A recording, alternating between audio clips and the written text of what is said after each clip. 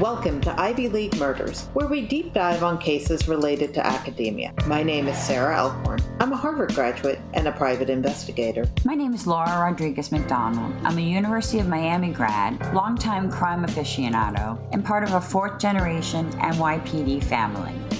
Laura and I don't always agree on everything. With her NYPD roots and my criminal defense background, sometimes we find ourselves on opposite sides of the jury. We do share a mutual passion for crime solving, and we both grew up in Cambridge, steps away from Harvard University.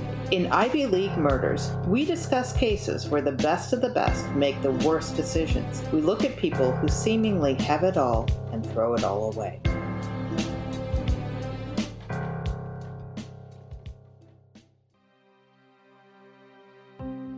Okay, so let's begin. So this week on Ivy League Murders, we have UPenn's Ira Einhorn, The Unicorn's Secret. You couldn't live in Philadelphia during the 70s and not know Ira Einhorn. He was simply Ira, a talisman for the counterculture. Wild-haired, bearded, with mesmerizing Rasputin blue eyes, Ira was equal parts hippie agitator, guru, intellectual, and canny businessman. All that met Ira were drawn to him. He'd get you into his wavelength, man. As Ira lunched with CEOs and espoused peace and love, he was keeping a horrifying secret. Hence the title of Stephen Levy's book, The Unicorn's Secret. Stephen Levy is the editor and writer for Wired magazine. He was previously the senior editor at Newsweek. He has also written for Harper's, New York Times Magazine, The New Yorker, among others, and is the author of several books. Stephen, we are so pleased and honored to have you on Ivy League Murders. How are you this morning? I'm doing great, toughing it out, and one of the lucky ones, still have my job, and up here in Berkshire County, Massachusetts. So, you're in the Berkshires. I was going to say your background doesn't look very Manhattan back there. No. We decamped this summer to our place up here. We've been had this place for 30 years, and Beautiful. Yeah, it's good to have this here. And thank you for having me here.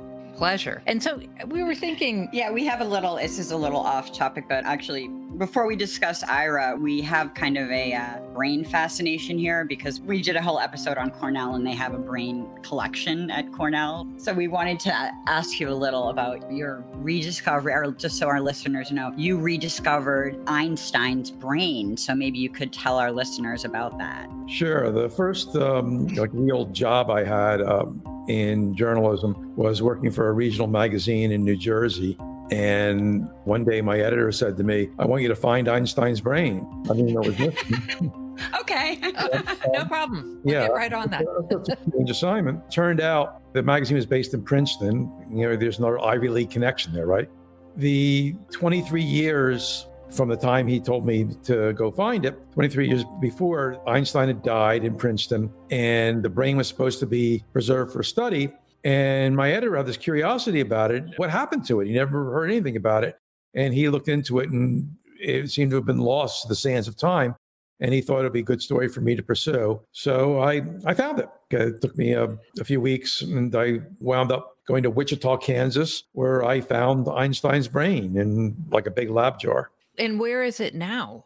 My discovering it or rediscovering it led to a weird odyssey of the brain, because once it became public, there was a lot of interest. The person who had it had kept it a secret, and he was supposed to do a study. He never did. And the publicity, it became something of renown and wound up going different places. At one point, it returned back to Princeton Hospital, and it went to the Mutter Museum in Philadelphia. It moved around after that. And one good thing that came from my story, besides making me a celebrity for about 24 hours, was that some scientific research actually was done. People heard about my story. It got picked up by some scientific journals, and they wound up doing some research, some of the best brain people, to learn some things about what might be different about that brain. Nothing conclusive, but they found some interesting things. That was a nice outcome from that. We're going to have a spin-off episode just about Einstein's brain, I think. All the famous brains that we have discussed on Ivy League murders. It's been a recurring theme. So back to UPenn's Ira Einhorn. Usually on Ivy League murders, we give a little background on the universities in question, Stephen. So can you sort of do our heavy lifting a little bit and tell us a little bit about UPenn to set the scene? Yeah. Or at that time, And maybe, at that time, and sort of how Ira Einhorn fit into the UPenn scene, that would be. I'm from Philadelphia. Maybe a little about, I know you're from the same neighborhood as Ira Einhorn. Yeah, roughly, the sort of adjoining neighborhoods. But Ira is 10 years older than me. He went to the same high school I did, but obviously he was gone by then. And when he was at Penn, it was probably a few years before I went to college. I wound up going to Temple, which is the other big college in Philadelphia, not an Ivy League school, more of a working class school. It was mainly commuters. And I commuted from home my first 2 years. And Penn was an Ivy League school for sure, but because it's an urban school, has a great business school, but for some, it doesn't have the cachet of Harvard or Yale, or even Cornell. People don't immediately flash Ivy League when they think of Penn, at least not in Philadelphia, though it is sort of the most prestigious college institution in Philadelphia. And it was a kind of school that someone from my neighborhood, a working class Jewish neighborhood, where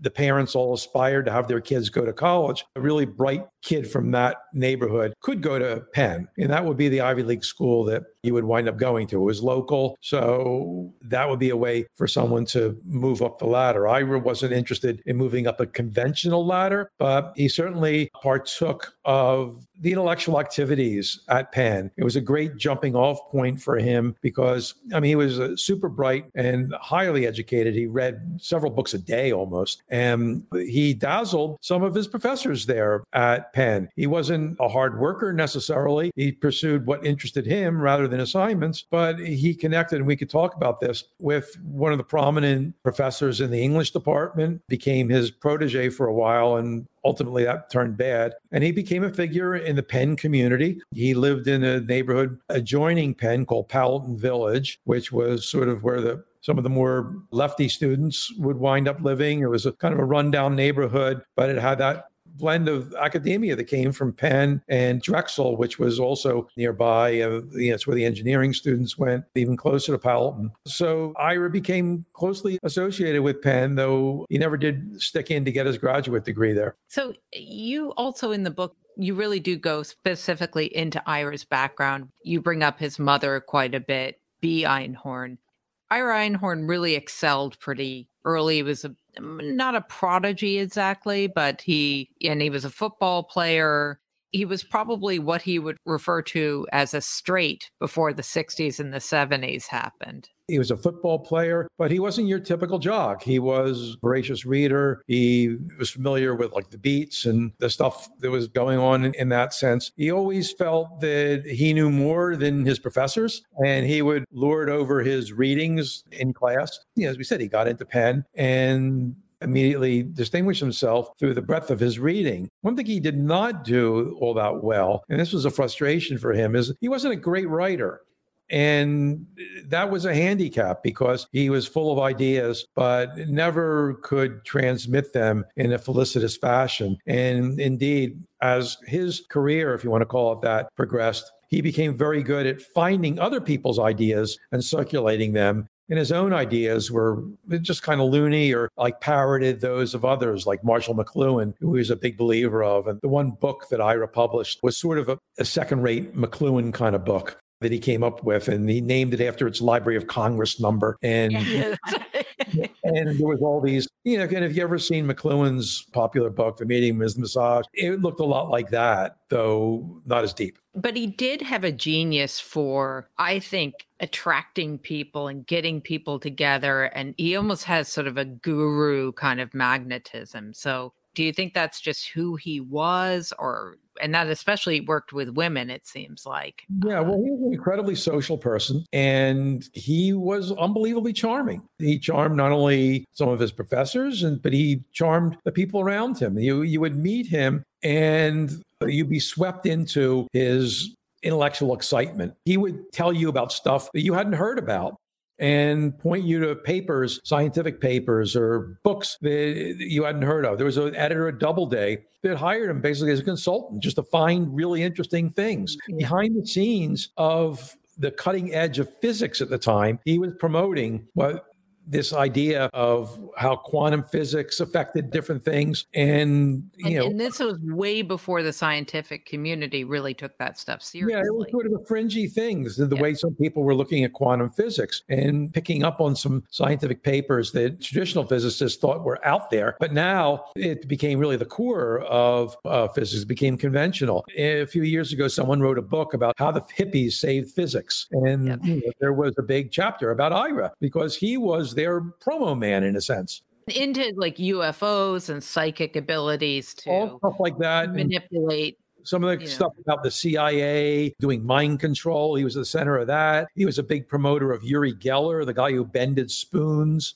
Right. The Israeli guy, right? Yeah. Yep. It was interesting. You mentioned women, though he did recognize some smart women. Generally, he was unbelievably a sexual predator, I guess you'd have to say. He didn't normally physically attack women, but he would seduce them. And a lot of times, the women would see through him. And what I found time and again in my research is I would meet a couple who knew Ira. And typically, Ira would almost have the romance with the male in the couple. It would be an intellectual romance. And he would seduce the male of the couple with his ideas. And he was a fun guy to be around. He would laugh. Sometimes he would even laugh at himself. But the woman in the couple would despise him because he would just say, "No, you have another cup of tea, please? Thank you." And he'd be very dismissive of the woman there. And they smelled that he really didn't see women as equals generally. It was probably a bit of like the feminist movement meets his misogyny, and they probably did not like it. Yeah. And I have to say, one theme in the book was how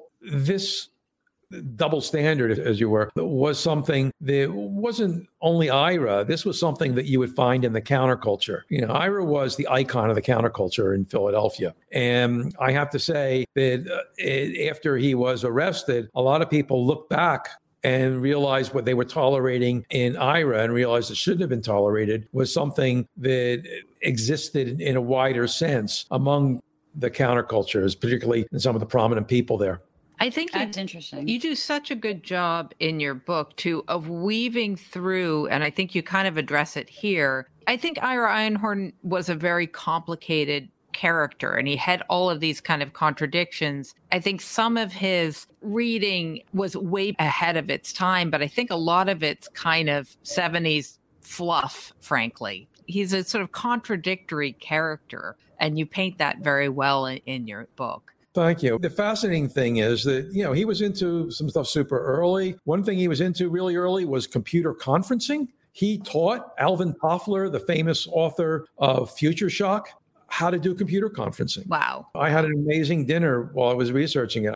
Researching the book was amazing because you would come across such interesting people. With Alvin and Heidi Toffler, Heidi was his often uncredited co-author. We went up to this place they eat in the Upper East Side all the time and told me how they were somewhat seduced by Ira, which was an impressive thing to say. And, a lot of new agey stuff he was into. He knew the actor Ellen Burstyn. I had a meal with her where she was talking about Ira and the things they had in common. And, she didn't let him in too closely. Just a really interesting people, the physicist Heinz Pagels. And it was interesting to me because at that time in the 80s, the mid 80s, when I was researching the book, I was kind of getting into science and technology myself as a subject in my writing. And some of the people who I met in that world were people who had known Ira. And we had some really interesting conversations about that. Did I hear or read, and I'm sorry, Laura, that you actually met Ira Einhorn at one point? When I first started my career in journalism, I was in graduate school and I left and went back to my hometown and was writing for the weekly paper, the Underground paper. And during that time, you would see Ira around town. And one night I was eating in a diner. I had covered a Phillies game for the newspaper. And it was kind of near our old neighborhood. And Ira was there with some friends. And I knew who he was and sort of joined the conversation. And we talked for a couple hours in that group. And you'd see him around town. But one conversation I did not have with him was the one I wanted. But while I was doing the book, he was on the lam. And I always thought there was a chance that he would contact me and say, yeah, I want to tell you my side of the story. I managed to get tapes that he made where he did try to present his side of the story so that you get his voice in the book, but he never contacted me. He always correctly, I think, saw me as a threat to his freedom. And indeed, when the book came out, the police used some of the information in it to eventually capture him. Some of our listeners may not be as familiar with the book. So we haven't mentioned Holly yet. And I was going to say, let's talk about Holly. And I know you got to know Holly's family really well. And so Holly grew up in Texas. This is Holly Maddox. Holly Maddox. And she grew up in Texas. Ira Einhorn. And it was amazing to research her life. She was, in a sense, when she grew up, kind of a golden girl. Grew up in Tyler, Texas, which is this little city in East Texas.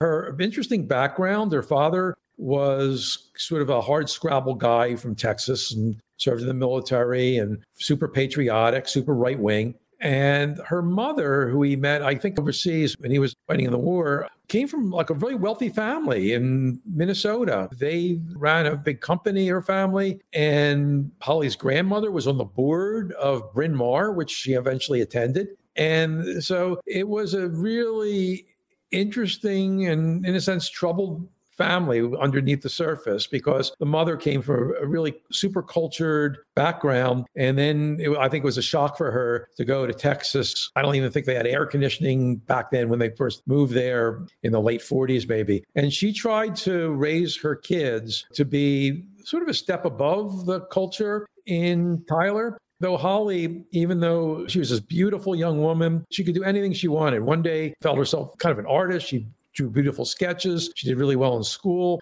One day she said, well, I'm going to try out for cheerleader, which was unlike the Holly Maddox that people knew, because people were almost afraid to approach her. She seemed so special, but she made cheerleader, which was like royalty in Tyler, Texas in the early 1960s. And she disappointed her father by going to Bryn Mawr. He wanted her to go to Texas, A&M, or at worst, UT. But she lost her moorings there during the 60s. She graduated, but was kind of a drifter when she went to La Terrasse, which is this kind of nice French restaurant, kind of earthy, not a super fancy one, but good food on the Penn campus one day in the early 1970s. And Ira spotted her and made a beeline for her. And that began a troubled relationship that ended when basically he cracked her skull open when she was in the process of leaving him in 1977. You know, a continuing theme we have on Ivy League murders, and we see this time and time again, is really, really smart people. And we think that often they think they're immune to the normal rules of life.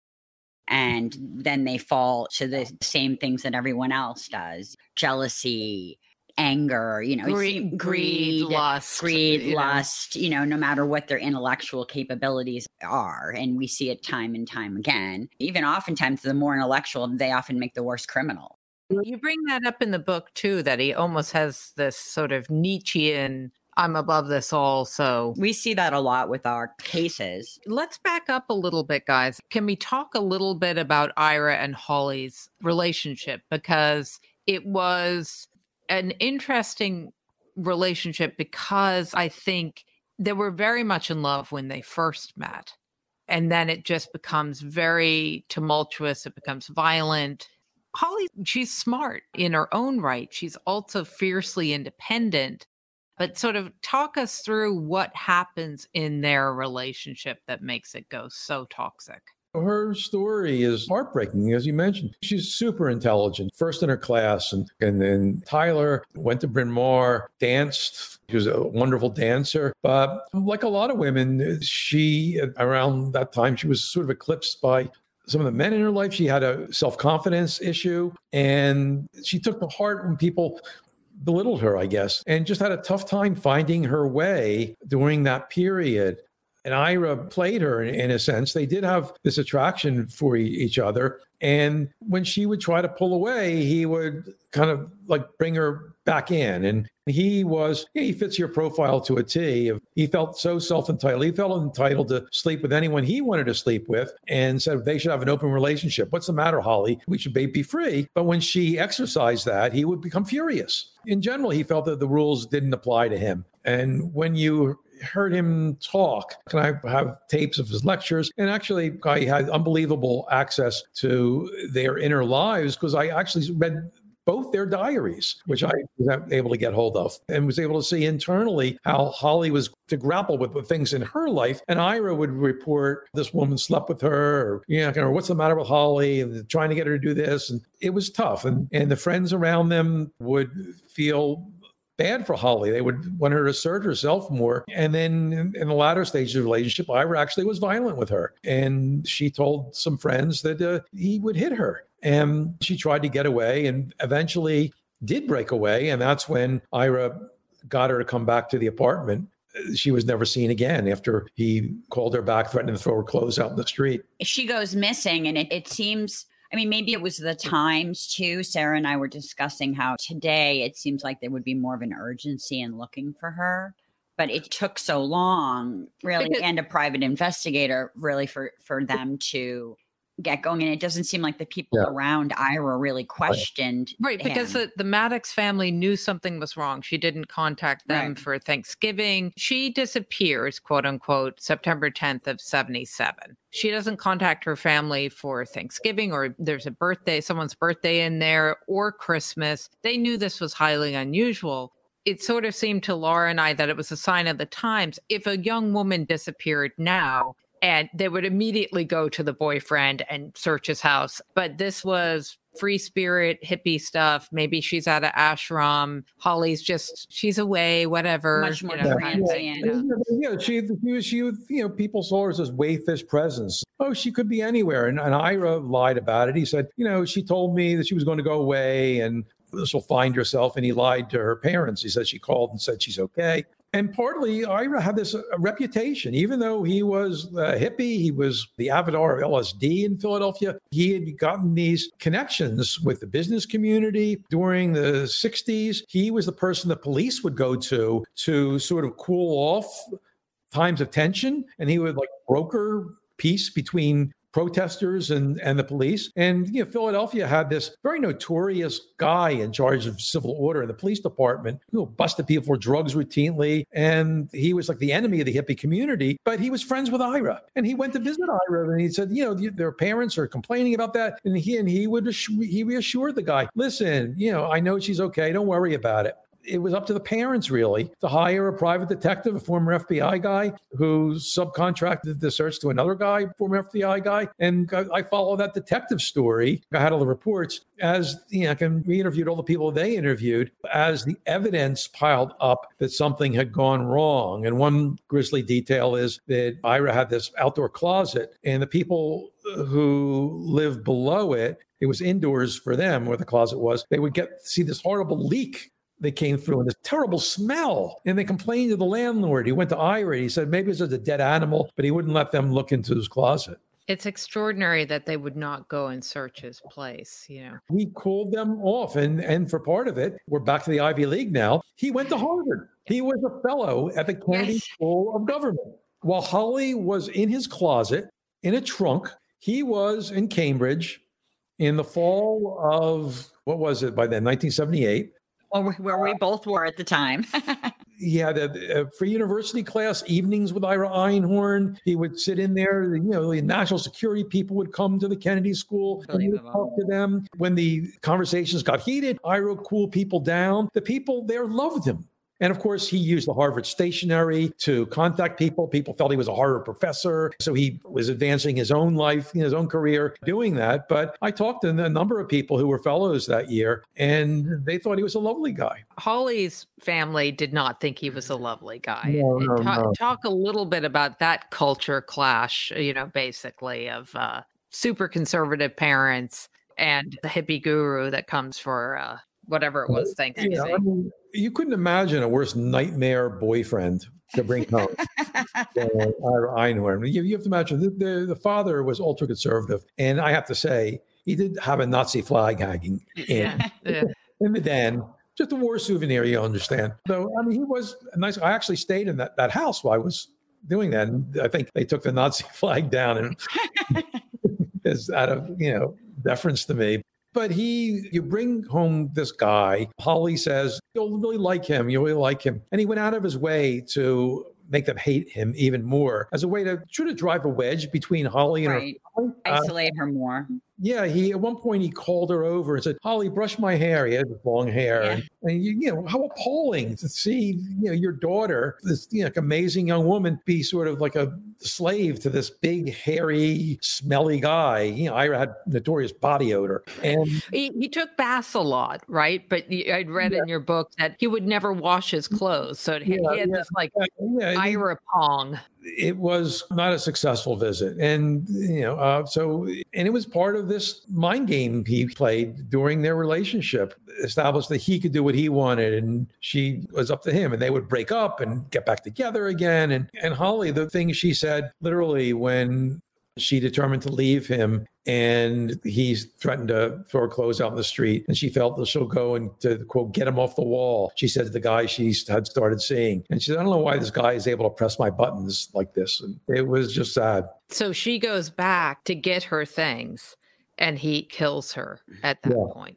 Yeah, he thinks he's going to get her back together. They go out with another couple. They see Star Wars, right? Wow. And the next day he kills her. And then I found out, and this was something the police hadn't realized, because I was able to decode his diary. Sometimes he would say things in code, and he talked about having these girls over that he would see sometime. And I figured out who they were by cracking the code. And it turned out he asked them, this is the day after Holly was there and disappeared. He asked them to help dispose of a big trunk in his apartment. He wanted him to dump into the Schuylkill River. And these young women looked at each other and saying, "Well, we can't fit in the car." They got a really bad feeling about that. And fortunately, the police read my book, and one of them testified eventually at the trial against them. So why do you think that he left it there? I mean, it's so nonsensical almost that he left the trunk there in his closet. Not only did other people think of him as nonviolent, but he had this image of himself as a person who wouldn't do that. And referencing your observation before about these people who think they're smart, but they're above it, but they're really garden variety lowlifes. It was the classic story of a guy who couldn't handle a woman leaving him. Right. You see that it is so common and so pedestrian and so disgusting. So for all his highfalutin intelligence, sure, he was no better than any lowlife that beats on his wife or girlfriend and then can't stand it when they up and leave him. And if I can't have you, no one can. That was basically it. And I don't think it was a sort of a premeditated thing. I think if that gotten past that weekend, nothing would have happened there. But whatever it was, there were no eyewitnesses, but unbelievable circumstantial evidence. He couldn't handle it and killed her. And I think at that point, he couldn't square that with who he was. He couldn't square that he was a killer. So he literally put the thing in the closet, but he couldn't. And then for the next few months, he took a lot of ketamine, which is a drug that disassociates yourself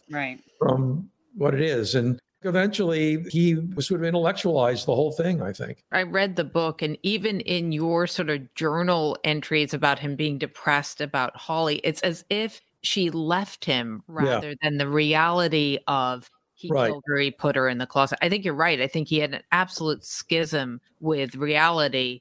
And I think he believed the Ira story. You're totally right. And I think that he went off the rails for a few months. He did things that his friends couldn't understand. They said, what's going on? There was one person who he was going to go to England and was the wealthy benefactor with one of his gurus, and he was promoting, and he demanded they sent him business class or made all those crazy demands, and he showed up and left, and he was acting irrationally. And it took him a while. A few months later, he actually wrote in his diary, he said, "I think I'm over this now." The turmoil, he managed to just compress it down and just go on. And I think then at that point, dealing with that body in his closet was something that he just pretended it wasn't there. And indeed, it wasn't disturbed until that investigation that the detectives made got to the police, who picked it up. There's one detective in particular, and so found it credible, eventually got a warrant to search his place and opened the closet. And the guy said, "Well, do you have the lock?" "There's a lock on." He said, "Do you have a key to this lock?" Even though it was hanging there. He said, "No, I don't think so. You have to break it." And we broke open the lock, opened the trunk, and there is the mummified body of Holly Maddox with crushed newspapers in there with the date of her disappearance, Philadelphia Inquirer, the day she disappeared, right? He said, "You found what you found." Right. Yeah, this is where I get really It amazes me next that he gets Arlen Specter as an attorney. Can I just back up just though a tiny bit? I just sort of thought of this, that in a way, his control of having Holly leave him, she never left him. She was there. He still had a picture of her as a young girl, big picture of her in his bathroom. Right. And in some funny way, I think that may have played into his psychology as well. As crazy as it is, he still had control over her leaving because she never left. There might have been some of that in there. But he was, after he was arrested, he said, I was framed by the CIA or the KGB. It was crazy. But people believed him. Maybe not so much about the KGB. He would look at them and he had these piercing blue eyes. And he would say, you know me. Do you think I killed her? Generally, his friend said, yeah, Ira, yeah, you're right.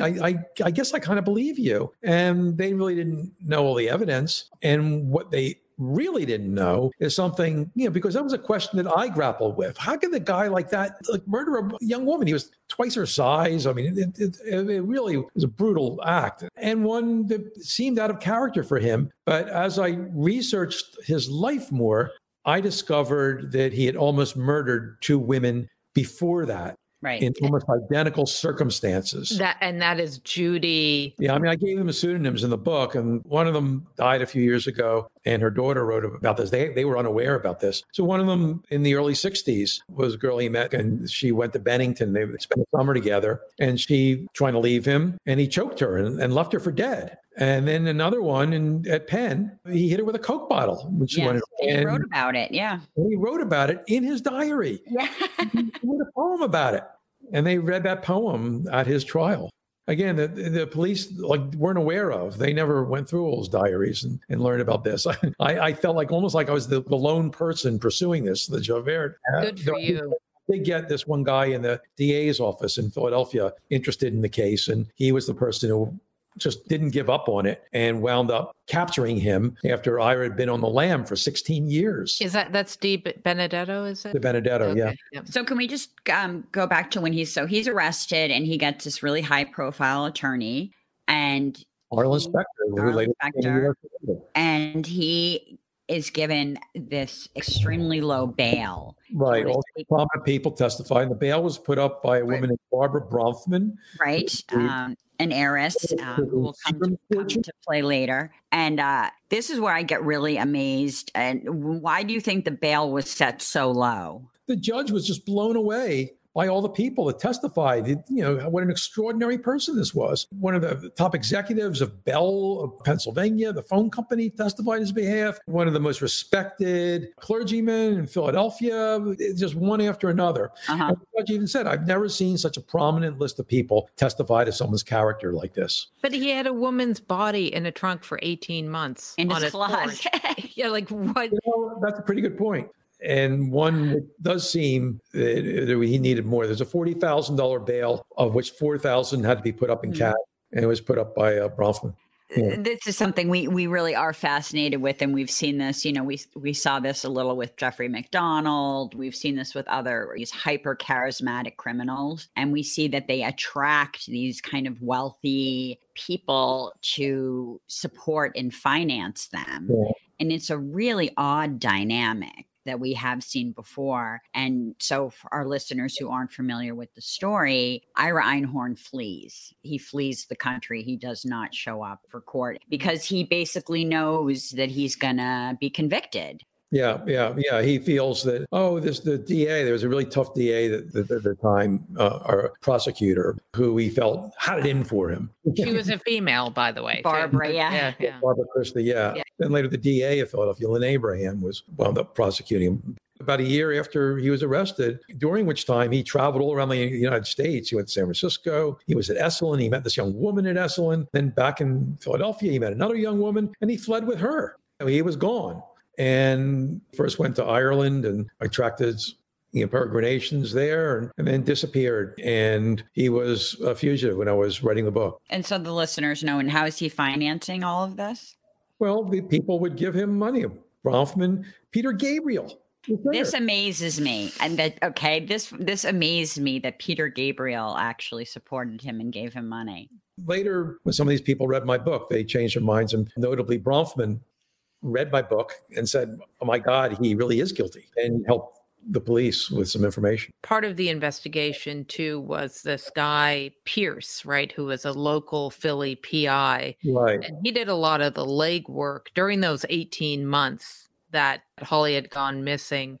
Can you speak to his investigation a little bit? He was an incredibly straight guy, and he immerses himself in the kind of counterculture or new agey kind of characters of Ira and Holly's existence. It's a funny cast of characters in a sense. I mean, some of them are kind of comical people. I was going to sublet apartment to Holly, and, some less comical figures like the woman who Holly knew, one of her friends who she told that Ira had beaten her, and the boyfriend the new boyfriend that Holly had met, and the police at first looked at him, and his noose tightened as he learned more about them and about Ira. Meanwhile, Ira was busy organizing a big environmental conference and didn't have time to talk to him. And you think, that's right. Yeah. You think that he would want to know what happened to the love of his life, who sort of walked off and said, oh, I'm off, Ira, and no one ever heard from her again. But no. And so the report that he made, which of course I had a copy of, and of course spoke to him, was unbelievable. You read it, and it's like a detective novel in its own right, where the conclusion becomes inescapable. And when he dropped that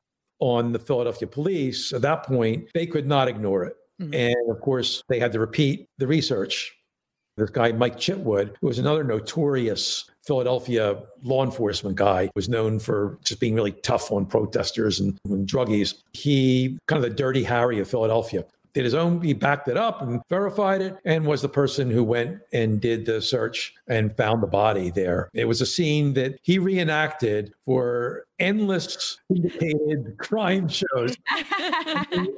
I became a connoisseur of the different, and a guest on many of them, the Inside Edition, and all the things like that. Every host of that, America's Most Wanted, they'd always reenact that scene, and there would be that hand coming out of the truck. Right. Oh, yeah. The time and time again. And of course, the apex of that was in the TV movie made based on The Unicorn Secret. Right. Yes, with Naomi Watts. And Naomi Watts. We've actually put that up on our Facebook.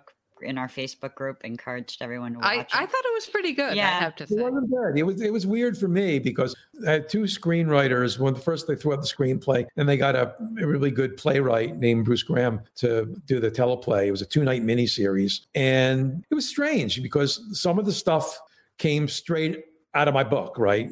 Like quotes that I came from people I interviewed, or dialogue that I was able to reconstruct literally in the mouth of these characters. And then other times just totally made up stuff, right? So it was very strange to watch. What an honor to have I was busy with my own stuff at the time. And they filmed it in Toronto. And I could have gone, my own expense, of course, to Toronto. They said, you can come and watch some of the filming. And I said, no, I'm the busiest in that. And at one point, they're saying maybe I could say a line as a reporter, but then that wasn't going to happen. So I didn't go. I'm sorry, I didn't go. The guy who played Fred Maddox was Tom Skerritt. Yes. He did a great job. Yeah. So some years later, a friend of mine in Seattle who got wealthy in tech had a 50th birthday party for himself where it was a great party. He had Elvis Costello perform, right? Oh my God. For 200 people, right? You can imagine. Wow. Just reenacting the tour where he did the big wheel to see what shows it was. And Tom Skerritt was there for some reason. So I was talking to Tom and his wife, and I said, hey, you were, you good Fred Maddox in that thing. And he said, what are you talking about? He didn't remember. His wife had to remind him. Oh my God. Well, it made research a lot more fun when we got to watch a movie. Yeah, exactly. In school, when there's like a movie of the Shakespeare play. Exactly. So it took you 3 years to write this book, and you published it in 1988 when Ira Einhorn was still on the lam. Correct. So eventually he gets apprehended in France. So can you tell us a little bit about the extradition? Yeah. They find him because of some clues, partly Bronfman and partly in my book. When I was tracking his path in Ireland, I learned of some people he was contacting with. One was a guy named Eugene Mallon, and he wound up taking that guy's name. And he met a woman in Sweden and married her. And they wound up, she had some money. They wound up living in this bucolic town in southern France called Champagne-Mouton. And they lived in a converted old mill. You know, he would go into the town. It sounds a little bit better than Rikers, I have to say, or wherever else he would have ended up, slightly better. Yeah. And he had a driver's license by that name. And when somehow this came up, they were searching for different things. The Benedetto unearthed this, and he found the guy's living there in France. And they had someone check it out outside, and they found that there he was. And they thought, great, we'll arrest him and bring him back. But they had a lot of difficulty extraditing him from France. During his absence, they had tried him in absentia, which they were able to do because his trial had been scheduled when he fled. And in that case, your trial, in essence, had begun. And so you can kind of continue it. But France said, no, cannot do. And his lawyer had the fiction that there was a death penalty, and France didn't have the death penalty, wouldn't extradite you. There was a death penalty in Pennsylvania, but it was enacted after his murder. So he couldn't possibly have faced that. But at the first hearing, and I was working for Newsweek then, and Newsweek sent me to France for the hearing there. And I was in the room when they denied extradition. And we went out, my translator, who actually now she was an intern at the Paris office, and she became quite a prominent journalist herself, Sarah Ellison, and knocked on the door, and they weren't very welcoming to us. I'm sure. And then the U.S., Pennsylvania actually passed a law saying that if you are arrested overseas and tried in absentia, you are entitled to another trial. You can ask for another trial if that's what it takes to extradite you. So with that, a year later, I came back to France when the ruling went against Ira, and he finally got shipped back. The Clinton administration got involved in it and was tried. I didn't go to the trial itself because Ira was so furious. I had his diaries. He wanted to make that an issue. Yeah. So I didn't show up until the jury had been impaneled. And then I came back and I was in the courtroom when the jury came back, declared him guilty. It didn't take him long. And the judge gave the scathing speech to him about what a lowlife he was. And you think you're better than everyone else, but you're not. And sentenced him to life without parole. And it was life without parole. He died just a few months ago. I'm curious because we actually just did a case on a Yale graduate, William Bradford Bishop, who's been missing for 50 years. And I wonder if you hadn't written the book, do you think that he would have just lived out his life in France? I think there's a chance. Who knows? Because, our other fugitive really didn't get, it's almost been a lost case. Well, I think the people who were supporting him wouldn't have turned on him because no one really gave them that evidence. Mm-hmm. And not only was the circumstantial evidence of the murder so unbelievably conclusive, she died on that date. There she's in the trunk of the apartment with newspapers on that date. You can't have evidence stronger than that, short of an eyewitness. What's so stronger, the upper part of the case, is what made them override that, the idea that he would never do a thing like that, where the personality side of it was the other case that I brought to conclusion, that actually he was the kind of person that would do that. He did it before. Mm-hmm. So it wasn't out of character. It was his character. And he sort of floats this theory around that it was the CIA that planted the body because he knew stuff that they didn't want revealed. And do you think people bought that line, or do you think it was It could be. It could be. Yeah. Let's face it. I mean, the CIA's done some crazy stuff, but what happened was, and I talked to people in national security, and basically their reason was, why go after him? I mean, he was not a threat to the CIA. Yeah, in his own mind he was, but right. and if you're going to go after him, it's a sort of like a roundabout way to do it, right? To kill the girlfriend and leave her in a trunk in an apartment to be found 2 years later. I mean, what? I mean, that is not Occam's razor. Would be that if the CIA or KGB wanted him out of the way, that was not the way to do it. Right. Yeah. Well, it shows people believe what they want to believe frequently. And it goes to, we have a number of people who are Ivy Leaguers who might be brilliant at what and I think part of Einhorn, I want to say, I think it was probably like 50-50 brilliance and 50 BS that made up Einhorn, but they might be brilliant at what they do, but they're terrible criminals, and this is like a perfect example of if you don't want to get caught, don't Yeah, leave. not the perfect crime. No, not the perfect crime. Yeah, we've seen that again and again. There is that body business, right? Right. Yes, Yeah. details. Yeah. Yeah, I mean, he was like a really smart guy and he was a great discoverer of ideas. But when it came to a criminal, he was like on the Fargo level. Right. Yeah. Yeah, we see that a lot on Ivy League murders. Intellectual ability does not equate to street smarts. Yeah, exactly. Different part of the brain, probably. Yes. And it also doesn't make you immune either. So that's right. So I take it you don't write true crime anymore, which breaks my heart. Well, I have to tell you. My wife was really one of the best true crime writers in the country at that time. We're well aware. Oh, yes. We're a little obsessed with her. Yeah. And this was a story I took on, and in the early '80s, I came across this story about technology and computer hackers and Apple and all this other kind of stuff. I was came across before it was mainstream stuff, and I was getting more and more into that world. This story was one that always just fascinated me because I was from Philadelphia. I grew up in the '60s, and it had that resonance to me. And at the time, I wasn't sure whether I would write just about technology, and I found it incredibly depressing to work on this book. Unbelievable. You're spending time with Holly's family, and it was sad. And Ira had potential that he tossed away. I spent a lot of time. I just watched the thing about the Chicago 7, the Aaron Sorkin movie. Right. I spent a lot of time with Jerry Rubin, who was a friend of Ira's. Yep.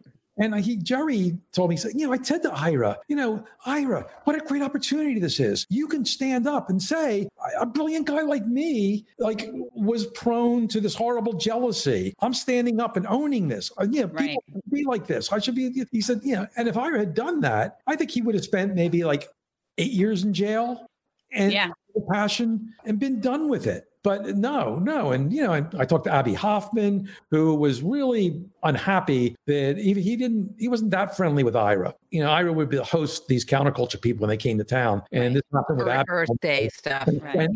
Spent a day with Abby. And there was a great photograph that someone took of Ira and Abby smiling and laughing together. I have the picture, yeah. And they would show that a lot after Ira got arrested. And it really bugged Abby. He's saying, that asshole, I hardly knew him. But Jerry knew him pretty well. He gave me a blurb for the book even, and thought that he didn't believe Ira. He saw through it.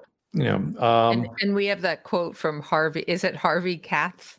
Is it Harry Katz? Harry Katz. He was a big figure in Philadelphia, this playboy who literally opened the Playboy Club in Philadelphia. Wow. I think his family invented the seamless silk stocking or something. He had a lot of money, and he was a buddy of Ira's. And he would be talking to Ira after Ira got arrested, and came up and see him. Ira. He said, Ira, HJK1. And I said, what are you talking about? What is that? He said, HJK1. That's the license plate I want you to make for me in prison.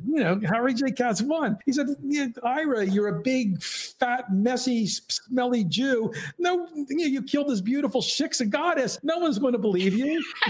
I love that quote in the book. Oh, man. That's great. I think you're right, though. If he had owned it, if he had and done a sort of a mea culpa, and probably he would have needed some therapy, some help, to understand what motivated that within himself. I mean, he was too much of a narcissist. I think he was. Yeah, he couldn't bring himself to do that. No, he could not. He could not go through life with people pointing to him and saying, "You murdered that woman." I mean, can you imagine now if he? Even let's say he did that, got out of jail, managed to worm his way back into hippie physics and other kinds of stuff. I found this with other people, Stephen. I'm a private investigator, and I've spoken to murderers throughout the years. And there is this disconnect between the event, the murder, and the trial now. And it's as if the person separates himself as much as possible from the reality of what actually happened. And it's it's like, no, now we're in the trial prep phase. And that's maybe that happened, maybe it didn't, but there's this kind of funny, strange disconnect, and an extreme example in Ira's case. I talked to his French lawyer who was fighting his extradition case. And I said, "Do you really think he's innocent?" And he, gave me this Gaelic shrug, and he said, "Well, I've represented a lot of murderers, and they don't believe it. They believe they're innocent, even when they did it." And he said, "I like Ira could be like that." But to finish that thought before, I remember the day there comes a day when you're writing a book where you basically switch from researching to writing. Your research might continue, but then you start writing. And the day that happened, I felt like a burden had been lifted from me. Wow. No longer was I collecting these stories that I knew and only I knew, and I was now getting it out. And my posture improved. I literally was sitting up straighter and walking straighter after that because the burden of having the story was being released from me. So I don't know how, so Therese, my wife, I didn't know how she does it, because to me, it was so depressing. And then I was on to this much more exciting and optimistic, it's also now taking a dark edge too, but a story about technology, right? Where I'm around people like Steve Jobs and Bill Gates. And so that world was more satisfying to me. I'm in a lot of true crime book clubs, and I'm a big true crime book fan. You wrote an epic, one of the great true crime books. I think people agree. Thank you. Whenever there's suggestions in true crime book clubs, your book always comes up as one of the top ones, one of the classic must read. And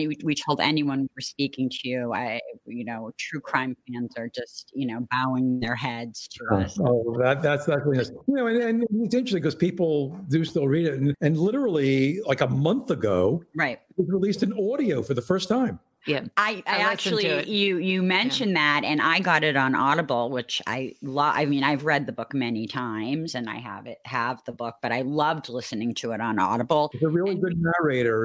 He's the guy who read the Google book. Excellent. And we find a lot of our audience does listen to Audible. A lot of podcast people do listen to Audible. So we were really glad that we could do that and put the link on our group so people have the opportunity to listen on Audible and really get to really appreciate the full book, because I think we're just giving them a glimpse of the story, but our listeners really like to go deep.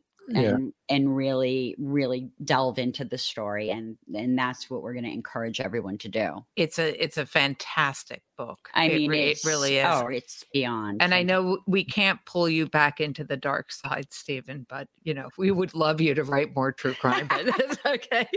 We'll let it go. We might try to charm your wife. Well, it's interesting because she, for a number of years, she won one story after another and won the Pulitzer, and then came back for the sort of like the Super Bowl of crime, which was OJ, right? Yes. She had to be part of that. And, and that was sort of like, after that, covering true crime really kind of changed. It did. You couldn't really, from the moment a story hit the headline, people were immediately like selling the movie rights, right, to their side of the story, right? Yeah. And it became a different kind of thing. And my wife actually moved to history, right? Where dead people don't ask for movie rights. But true crime can be truly useful, and your book was truly useful in getting a criminal apprehended. That is an extraordinary. That's what in serving justice, that's for a family. True crime at their best. That's what they do. I look at it, Michelle McNamara's book. Yeah, no. I thank you. I'm that's satisfying, and it's also satisfying to me to put to rest the question that community had about, did he really kill her? Was it something else? This was very much up in the air. And to be honest, when I started the book, it would have been pretty cool if I found it was a CIA plot, right? Oh, definitely. Yeah. I was looking for that. I'd worry a little bit for your safety there, Stephen. It was like, I'm starting this journey. Whatever I find, I'm going to find. And what I found was conclusive proof of not only that he did it, that I was in character there, and it was a side that people didn't know. And what I felt was also important was it really reflected something on those times and a blindness people had during the 60s that, the subtitle is Murder in the Age of Aquarius. Well, it's been such a pleasure having you, and we really want to encourage You guys are everybody. both excellent readers and interviewers. Oh, Thank you yes. so much. And we could talk to you for hours, but I think we'll probably have to let you get on with your day. Okay, well, thanks. Thanks so much. Thank you so much for listening again. And as always, please stay safe. And stay curious. I also wanted to announce that we are 22 episodes in on Ivy League Murders, and we are finishing season 1, and our next episode, which is going to be a dazzler, starts off our season 2. So please also hold on for an awesome trailer with some great music with our buddy Sam Mitchell. Sam has a podcast called Autism Rocks and Rolls. And Sam, with you, truly autism does rock and roll. So hold for the trailer. And we love Sam. We love Gina. So here it goes. Well, he's not a doctor or a therapist, but he'll give you good advice and some helpful tips. His name's Sam Mitchell, and he owns his song. And he'd love for you to join him as he goes along. Autism rocks and rolls.